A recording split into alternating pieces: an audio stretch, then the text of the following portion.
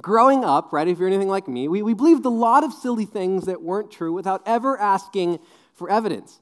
I was a youth pastor. I'm still a youth pastor. Many years ago, I was at a youth pastor meeting with a handful of other youth pastors from kind of the area. And I'll never forget one of the youth pastors got up and he said he was teaching this next week on childlike faith. And this is what he said. He said that we are to approach Christianity in the Bible like a child approaches Santa or the tooth fairy. And it took every ounce of my strength I had not to pull his tooth out and put it in my pillow, right? Because I could not disagree more with that statement. I mean, God has given you, and God has given all of mankind, right, a brain. And a brain that's capable of complex and cognitive thought, and a brain that can rationally and logically investigate and understand the world around us and even the claims of Jesus and his resurrection, right? So why would God not want us to use our brain as we think about the grandest thought that the human mind can contain, and that thought being God? So why also are we talking about evidence? Well, Christianity is unique in the fact that it doesn't hinge on a book. It doesn't hinge on a story. It doesn't hinge on because your pastor said so. It actually hinges on an event. One historic event that happened thousands and thousands of years ago that changed the course of human history forever and evermore. And not just that, it's also changed the lives of billions and billions of people.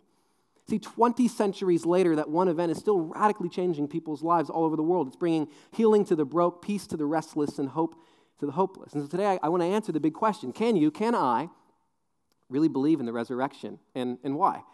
Now, wherever you are in your kind of spiritual journey, I thought it would be important for us to kind of see some of the evidence. And I'm not going to get the chance. I had originally 20 pages worth of notes. We're on page 2 right now, but I whittled it down to 10. You should thank me. But there's literally so much. There's certainly so much content out there. But again, like I said, I think it's important for you and I just to dive a little bit into the information tonight. Now, here's why we're doing this. Because some of you doubt. Some of you are here and you're doubters. And I want to say, that's so awesome. I think that's awesome. You probably didn't think you'd hear that in church, that doubting is an awesome thing. But I honestly think doubt could be possibly one of the greatest tools in your faith.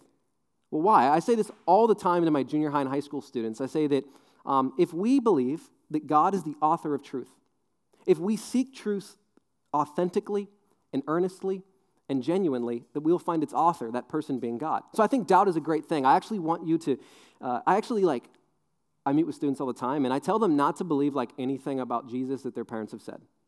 Because I want them to wrestle with life's big questions. I want them to look at Jesus and think is this real? I don't want to just believe in this because mom and dad dragged me by the ear when I was a kid and I had to put on shiny shoes and comb my hair. I don't want that type of faith. I want a faith that's tested. I want students to have a faith that they're challenging because, again, like I said, if God is the author of truth, as we seek truth, whether it be scientifically, philosophically, theologically, historically, looking at, whatever it may be, if we seek truth, I think we'll find its author. The second is some of you are skeptical, and that's great too. I mean, you need intellectual reasons to kind of say yeah, I'm going to follow this dude named Jesus, and I'm excited you're here because that's how I am. And you and I were just like this guy named Thomas. In John chapter 20, he was one of Jesus' followers. He says this, unless I see the nail marks in his hands, put my fingers where the nails were, and put my hands into his side, I will not believe. See, I think being a skeptic isn't necessarily a bad thing. Now, some of you are here and you're Christians, and you don't ever really talk about your faith because you're not really confident in what you believe, and you maybe don't even really understand what you believe, and so you don't talk about it because someone may ask you one simple question, and you feel like all of your faith is collapsing in on itself, right? Well, one, I know what that's like, but two, I want us to understand tonight that all of Christianity hinges on this one event. In 1 Corinthians 15, Paul talks about this, right? But if you or I, we would become confident in our ability to explain the historical events surrounding the resurrection, our faith would have a huge confidence boost, and I think we'd be bolder in discussing our faith with people of other worldviews.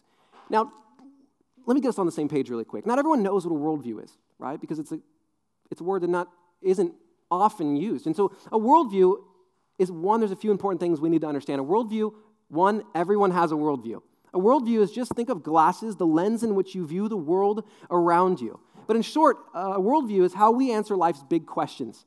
And sometimes we answer those questions subconsciously, and sometimes we are conscious of our answers to these things. Let me give you a few examples. All worldviews, consciously or subconsciously, answer 4 fundamental questions. And those questions deal with your origins. Where are we from?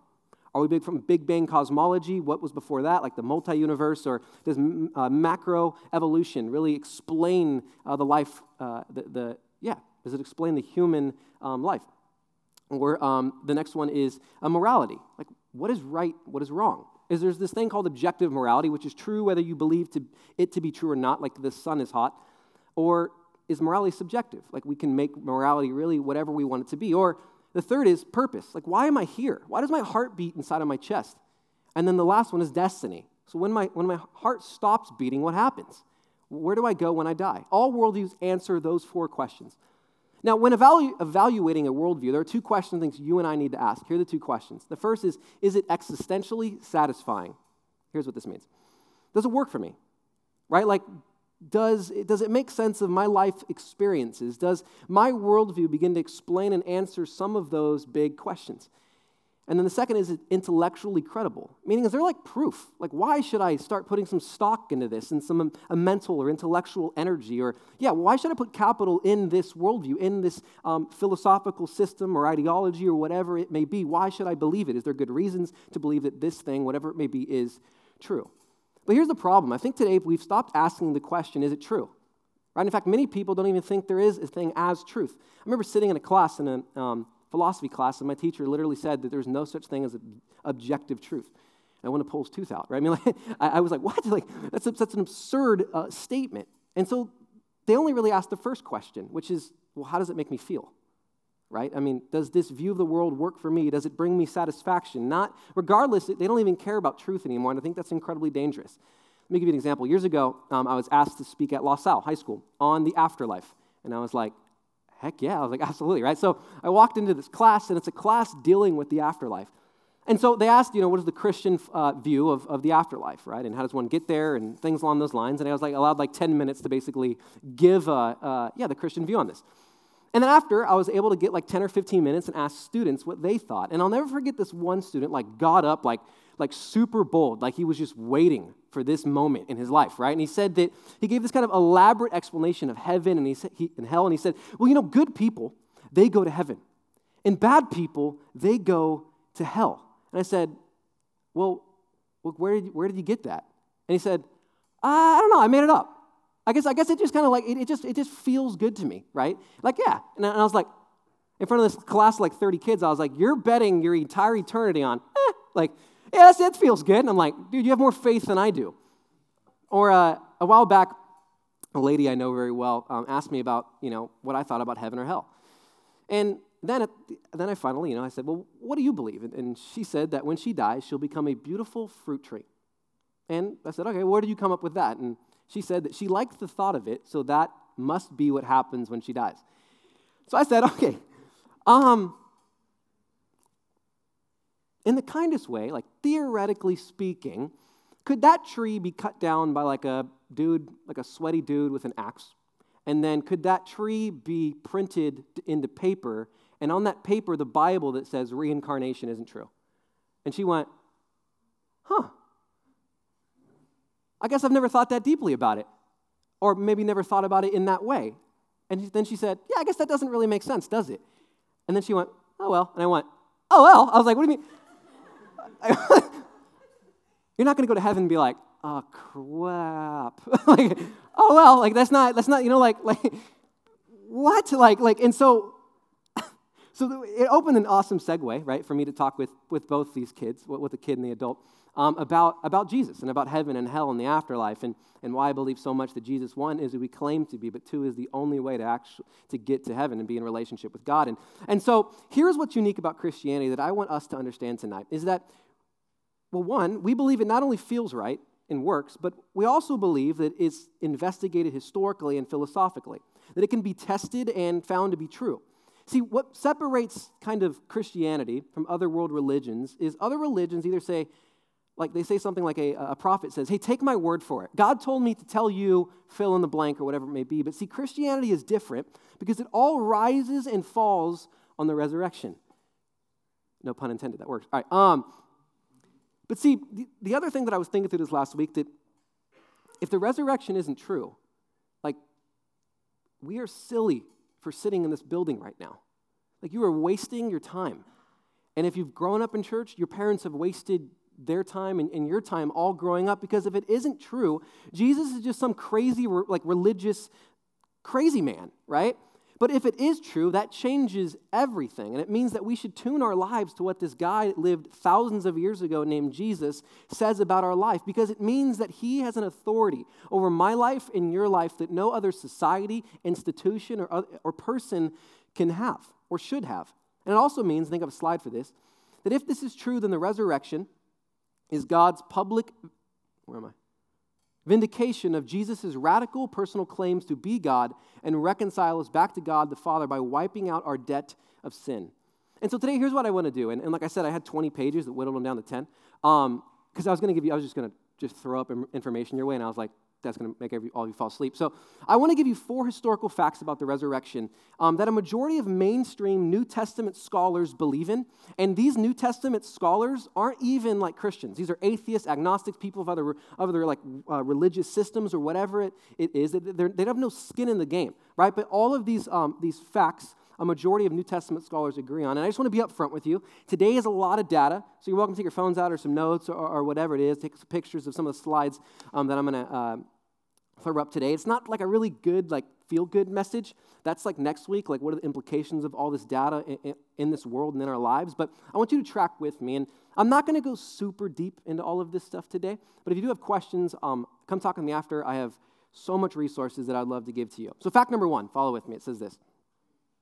After his crucifixion, so by the way, Jesus' death by crucifixion in the first century by the Roman government is a historical fact. There is no scholar, atheist or Christian or whatever it may be, that would discredit the fact that a dude named Jesus Christ in about 30 to 33 AD, they're not exactly sure on the time, died by crucifixion. It's like a historical fact.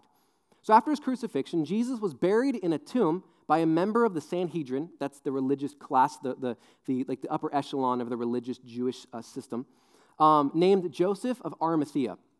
So this is all found in the book of John. Now, I've met with a lot of people, and they've said, that's cool you brought the Bible up, but I actually don't believe anything that's in the Bible. I don't believe it's evidence. Now, that baffles me because I don't understand what they're saying. You don't believe in poetry? What you don't believe in the historical narrative of Moses freeing the Israelites out of slavery and captivity in Egypt? What don't you believe in? Now, you may not believe in the theological presuppositions that are in Scripture, but the historical narrative or poetry or the other different types of genre that are in the Bible, it's silly to say you don't believe in the Bible as evidence. In fact, there's no historian, secular or a believer, who thinks that. That's kind of an objection made on a popular level, but never at a scholarly level. So anyways, it says this in the book of John, chapter 19. Later, Joseph of Arimathea asked Pilate for the body of Jesus. With Pilate's permission, he came and took the body away. He was accompanied by Nicodemus. Nicodemus was also another religious leader. Fun fact, his name means the conqueror, and it's where we get Nike. There you go. The man who earlier had visited Jesus at night. Nicodemus brought a mixture of myrrh and aloes, about 75 pounds, taking Jesus' body, and the two of them wrapped it with spices and strips of linen. This was in accordance with Jewish burial customs. And at the place where Jesus was crucified, there was a garden. This part's important. At the place where Jesus was crucified, there was a garden. And in that garden, a new tomb in which no one had ever been laid, because it was the Jewish day of preparation. And since the tomb was nearby, they laid Jesus there. So this verse is important for really 2 reasons. One, that the character in this verse, Joseph of Arimathea, and the truth that he actually was buried in a pretty popular place, right? There's 3 thoughts that I want to give to you. The first is that the Christians would have not ever included this kind of strange detail of Joseph doing all this, because he was actually part of the group of people that killed Jesus. The Sanhedrin were the people that actually crucified Jesus. Number 2, that there is no other kind of competing burial story. There's no other stories from the ancient world that say Jesus was buried in a different tomb. So everyone knew that Jesus was buried in this specific tomb, and because everyone knew where this tomb was, because it was a high official member of the Sanhedrin's tomb. Everyone would have known where this location was. Fact number 2 is this. On the Sunday following the crucifixion, the tomb of Jesus was found. Now that everyone knew where the specific tomb was going to be, on the Sunday following the crucifixion, the tomb of Jesus was found empty by a group of women, and the Jews admit to it being empty. Now, this is also important for 2 really quick reasons. In fact, one, that's recorded that women were the first people that found it, and then the second is that Jews admitted to this tomb that everyone knew where it would be was found empty. Now, the first part's interesting for you and I to understand, because in first century Palestine, women were not really found to be credible. I mean, it actually would have been an incredibly embarrassing detail to say that the very first people that found Jesus' tomb empty are people that were not allowed to say anything in court. Right? But women weren't seen as trustworthy and not allowed to be legal witnesses during this time. So if you were making this story up, you would have not included this detail. And the second part is that the Jews admit it was empty. Right? So there's actually early accusations by the Jews that the disciples stole the body. And obviously, this isn't them seeing that the tomb was completely empty. Now, you kind of compound that with the fact that everyone knows, where this tomb would have been. So if people were claiming that this tomb was empty and that this huge 2-ton stone was rolled away, they would have been like, well, let's go walk down. It's like half a mile. Let's go see if it's empty. Right? So if it was not empty, hundreds and thousands of people would be writing saying it wasn't empty. Like, yo, your boy's still in there, right? Like, it's not empty. Fact number 3 is this. On multiple occasions and under various circumstances, different individuals and groups of people experienced appearances of Jesus alive from the dead. So this sounds actually kind of crazy, but this is universally acknowledged today among scholars. I mean, there were large numbers of people who believed that they actually saw the risen Jesus after he was crucified. People like, Peter, the 12 disciples, over 500 other people, and even James, Jesus' brother. Now, all of this is recorded in the Gospels, in Matthew, Mark, Luke, and John, the first 4 of the New Testament, but it's also recorded outside of the Bible. These are called extra-biblical sources, right? So there's tons of sources like a guy named Tacitus. He was a Roman senator and a historian. Or Josephus. He was a Jewish historian, so he would not write in Jesus' favor. And then a guy named Suetonius, which is a famous Roman historian. These are all outside of the Bible saying like, yo, these people are saying that they actually saw him. And then another crazy thing is that Jesus' brother James was not a believer during Jesus' life. But after he died, James saw that he saw his brother resurrected, he actually became a leader of the Jerusalem church and eventually was murdered for this belief in 60 AD. Now, we always joke, right? Like, what would it take for you to believe that your sibling was like the Messiah and then actually die for that belief? Like, I'm telling you, like, my sister would have to die, come back with like 2 heads, and then even then I would probably think like those weren't normal mushrooms on my pizza, right? I'd be like tripping, right? So like James literally does a 180, right? He's like, all right, you're not who you say you are, sees him resurrect and goes like, yo, I'm willing to like die for you because of what I've seen, right? And then fact number 4 is, actually, before we get to that, let me say this. This is such a historical certainty that atheist scholars who reject that people actually saw the physical Jesus literally say that they were high and hallucinating. And then that they thought they saw him. But there are so many holes in that logic. It's a pretty crappy argument because to say that like 1,000 people all hallucinated the same thing at different times in different places and all tell a very similar story. There's 27,000 different manuscripts in the New Testament, and a lot of those manuscripts contain these stories. It's silly. It's silly to say that like all of these people had the same hallucination. That's not how it works. That's not how like tripping out works, right? Like you and your friend like take a drug and you guys all have the same. That's not how it works, right? So it's silly. But another interesting fact is that, fact 4. The original disciples believed that Jesus was risen from the dead despite their having every reason not to, and it changed their lives for the worse. Now let me explain this. To kind of explain this, I think you and I really need to understand kind of the world and their situation and what they're kind of going through at the time, right? Their leader, who they've followed for 3 years, has just up and died, right? They saw him get murdered and flogged and murdered in front of their eyes, right? Now, they weren't stupid people. They were as likely to believe in someone coming back from the dead as you and I are, right? Like everyone knows that dead men stay dead, right? And they were just as intelligent as you and I would be in that. Now, compound the fact that the Jews had a conception of their coming Messiah, right? And these Jews believed that Jesus was their Messiah.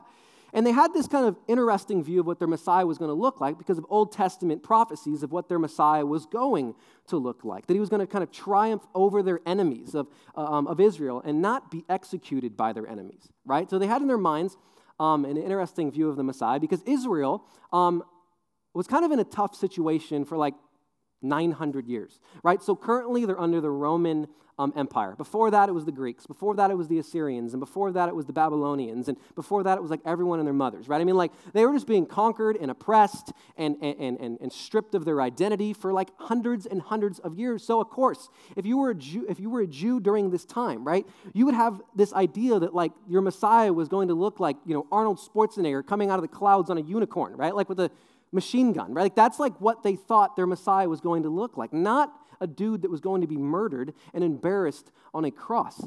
In fact, that detail alone, that their Messiah would have been executed on a cross, would be an incredibly embarrassing one because it showed that this man, Jesus, was seen as a heretic, not sent by God. And despite having all of these different crazy beliefs in opposition to the resurrection of Jesus, they believed so much that they were willing to go to their grave and saw this.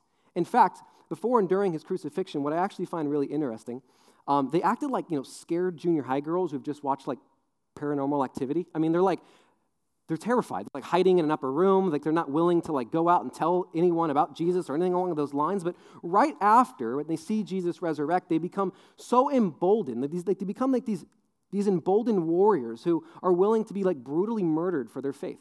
In fact, I have a slide that will show you and basically how these guys all got murdered. All right, the guy's named James the Greater. Awesome name. I can't see it. What does it say? I'll put it up on my computer. Oh, cool. He was stabbed with a sword, right? So that's a cool death. James the Lesser, not a cool name. He was stoned to death. Thaddeus was filled with arrows. Philip, crucified by soldiers. Thomas, thrusted with the spear. Paul, beheaded in Rome. Peter, crucified. Oh, this is the same Peter that denied Jesus 3 times, by the way.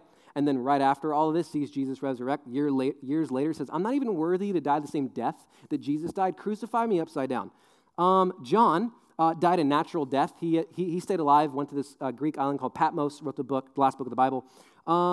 Matthew, stabbed with a sword. Judas, the traitor, committed suicide after betraying Jesus. All God's people said amen. Simon, crucified. Bartholomew, flayed. They took his skin off. And then after he died, they beheaded him, right? Dude, like what? First off, let's continue. All right, so Andrew, crucified on an X-shaped cross, just because we're fancy. Matthias, crucified in Judea.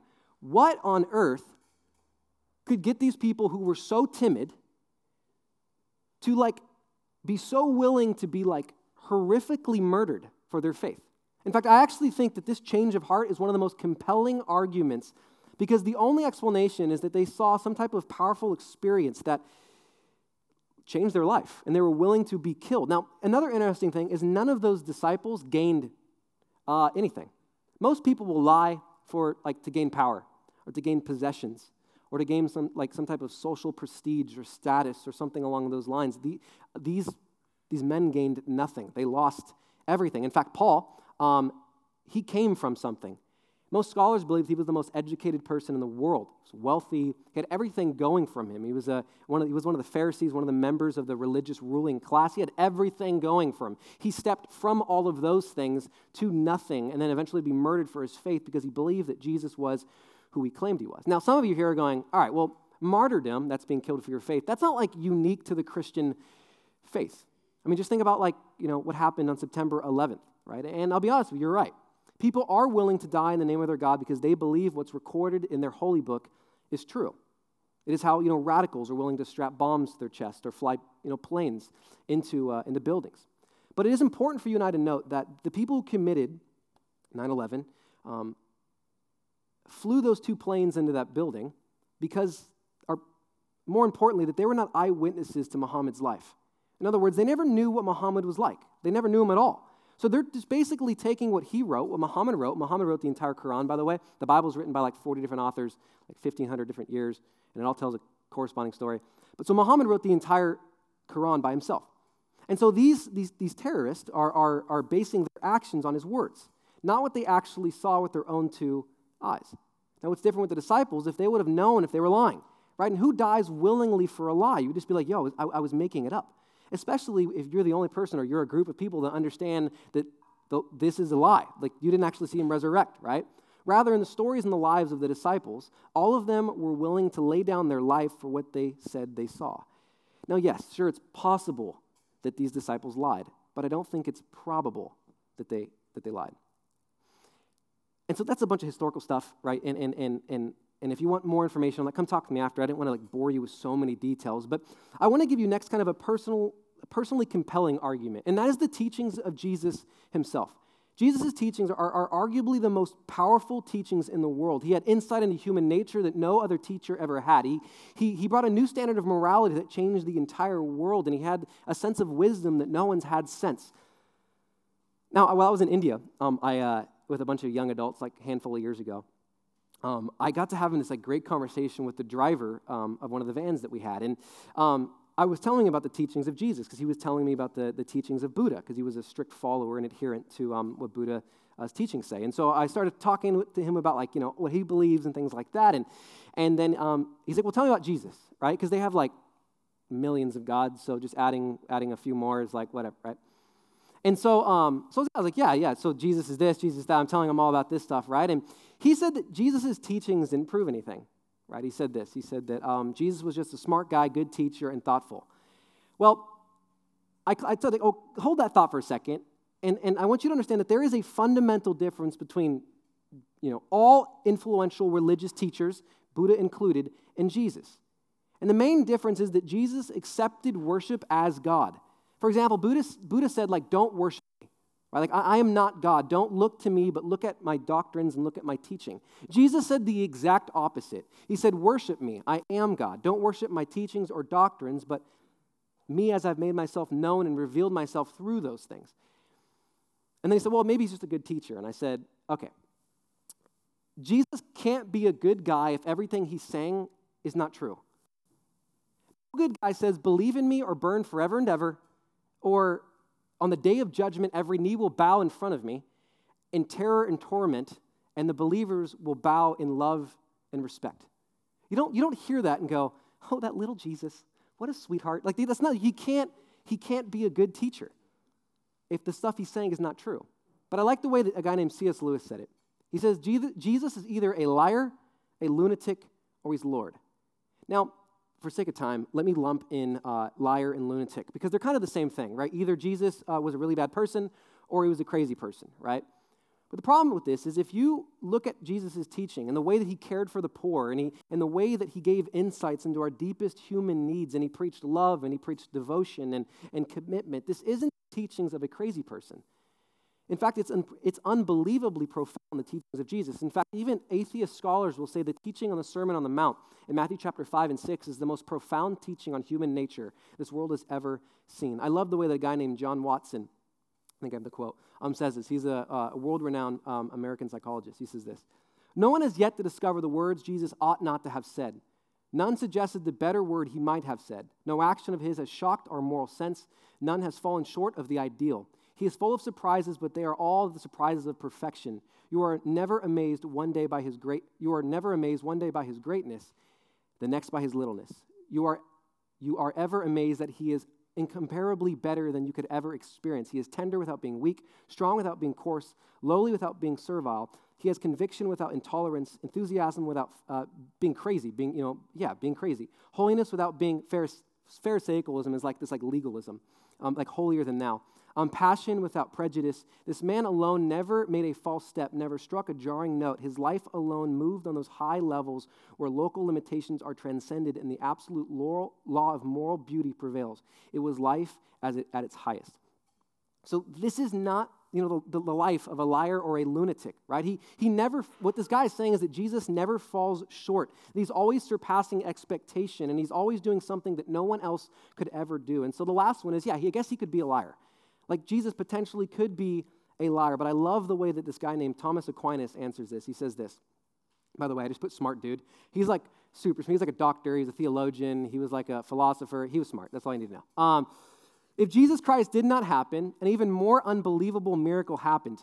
The conversion of one half of the Roman Empire world and their moral transformation into unselfishness and holiness, all by the biggest lie in history. So in short, either you can follow the evidence where it leads, and that evidence leads towards the resurrection, that it actually happened, or you can believe something far more improbable happened. And I come from a family of atheists, and so I understand that a lot of people are willing to believe the improbable, and that's amazing to me. Let me tell you why I think most people are willing to believe in this, in the improbable idea that he didn't actually resurrect. And I think I have a slide for this. Because if the resurrection really happened, it means that your life is not yours to do with as you please. In other words, you are accountable for what you do and what you don't do. And one thing for certain is people are willing to do some of the craziest things and are willing to believe some of the craziest things to remain being the Lord over their life, to remain at the seat of power, right? To live autonomously or self-governing, right? To not lay down or submit their life to another authority. Let me give you an illustration. Imagine there's a judge who is asked to judge a case for a company that he or she is a shareholder in. Now, this judge, let's say, if the corporation or whatever, if they lose, this judge is going to lose $1 billion. If found innocent, she will gain, or this person will gain $1 billion. If you would be intellectually honest, you would probably say that this judge is not going to be able to look at this case without bias or in a way that's neutral, without bringing some presupposition already into the courtroom and into the case. But the same is true with you and with me. See, when you and I read the Bible, you have more of a conflict than the judge does because you lose control over your life if it's true. You are not the supreme authority over your life. And so if you are doubting the resurrection, I just want us to be aware that there could be some biases that we have that are maybe even unconscious, that are pushing us away from actually believing that this guy Jesus is who he claims that he is. But one thing for certain is that you cannot be indifferent about Jesus. That you will either fear him and run, hate him and attack, or love him and surrender. As we begin to wrap up today, the thought I guess I want to leave you on is if you and I love him and surrender our lives to him because he is really who we claimed to be, the good news is that the resurrection is just confirmation. It's confirmation that his claims to be all that he was is true. And in turn, that gives you and I a living hope. And it gives you the hope that the fact that you don't got to do this life alone, that there's a creator who deeply loves you and cares for you and has a plan for your life, and that he has an amazing plan for your life after this life ends. And so as we wrap up today, I just want to end talking with 3 types of people. The first is the skeptic.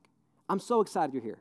And I encourage you tonight to just this is just a little intro to the ocean of information that's out there. And if you are the skeptic and you're here tonight and you're like, I got dragged here because my girlfriend wanted me to hear about Jesus, I'm excited you're here, right? And I'd love to talk with you after this. But you owe it to yourself to be 110% sure about this whole Jesus thing. For the doubter, your doubt doesn't bother Jesus. Doubt didn't make Jesus run away from Thomas, and it's not going to make him run away from you. In fact, Jesus took the challenge and he said, here's the evidence, investigate. See that I am who I say I am. And then lastly, for the Christian, for the person that's already given their life over to Jesus and you're sitting here and you're going, great, the stuff that dude's saying up there just affirms all of the stuff that I already believe. Well, my challenge for you is that you need to learn this stuff because your job is to be a light in a dark world. And as culture gets more and more away from God, we need to have answers for why we need to turn back. Let me pray for us. God, I just want to thank you for music. I'm just kidding. God, I want to thank you that you have given us a brain that can look into this world and ask tough questions. And God, I believe so much with all of my heart, Father, that you are the author of truth. And if we seek truth, whether that be through history, theology, philosophy, whatever it may be, God, that we'll find you, its author. And so, God, I ask that you continue to challenge us, God, to be Christians that seek you, but also Christians who investigate the claims that you made thousands of years ago so that we can have more confidence in our faith. And God, for the people here that are doubters or skeptics, I'm so excited they're here. I ask that you continue to, God, show yourself to them through history or whatever it may be that will show them you are who you claim to be. So, Father, we thank you for the resurrection. I'm so excited for next week because we get to talk about all what that means for our lives here and today. Father, we love you. It's in Jesus' name we pray. And everybody said, amen.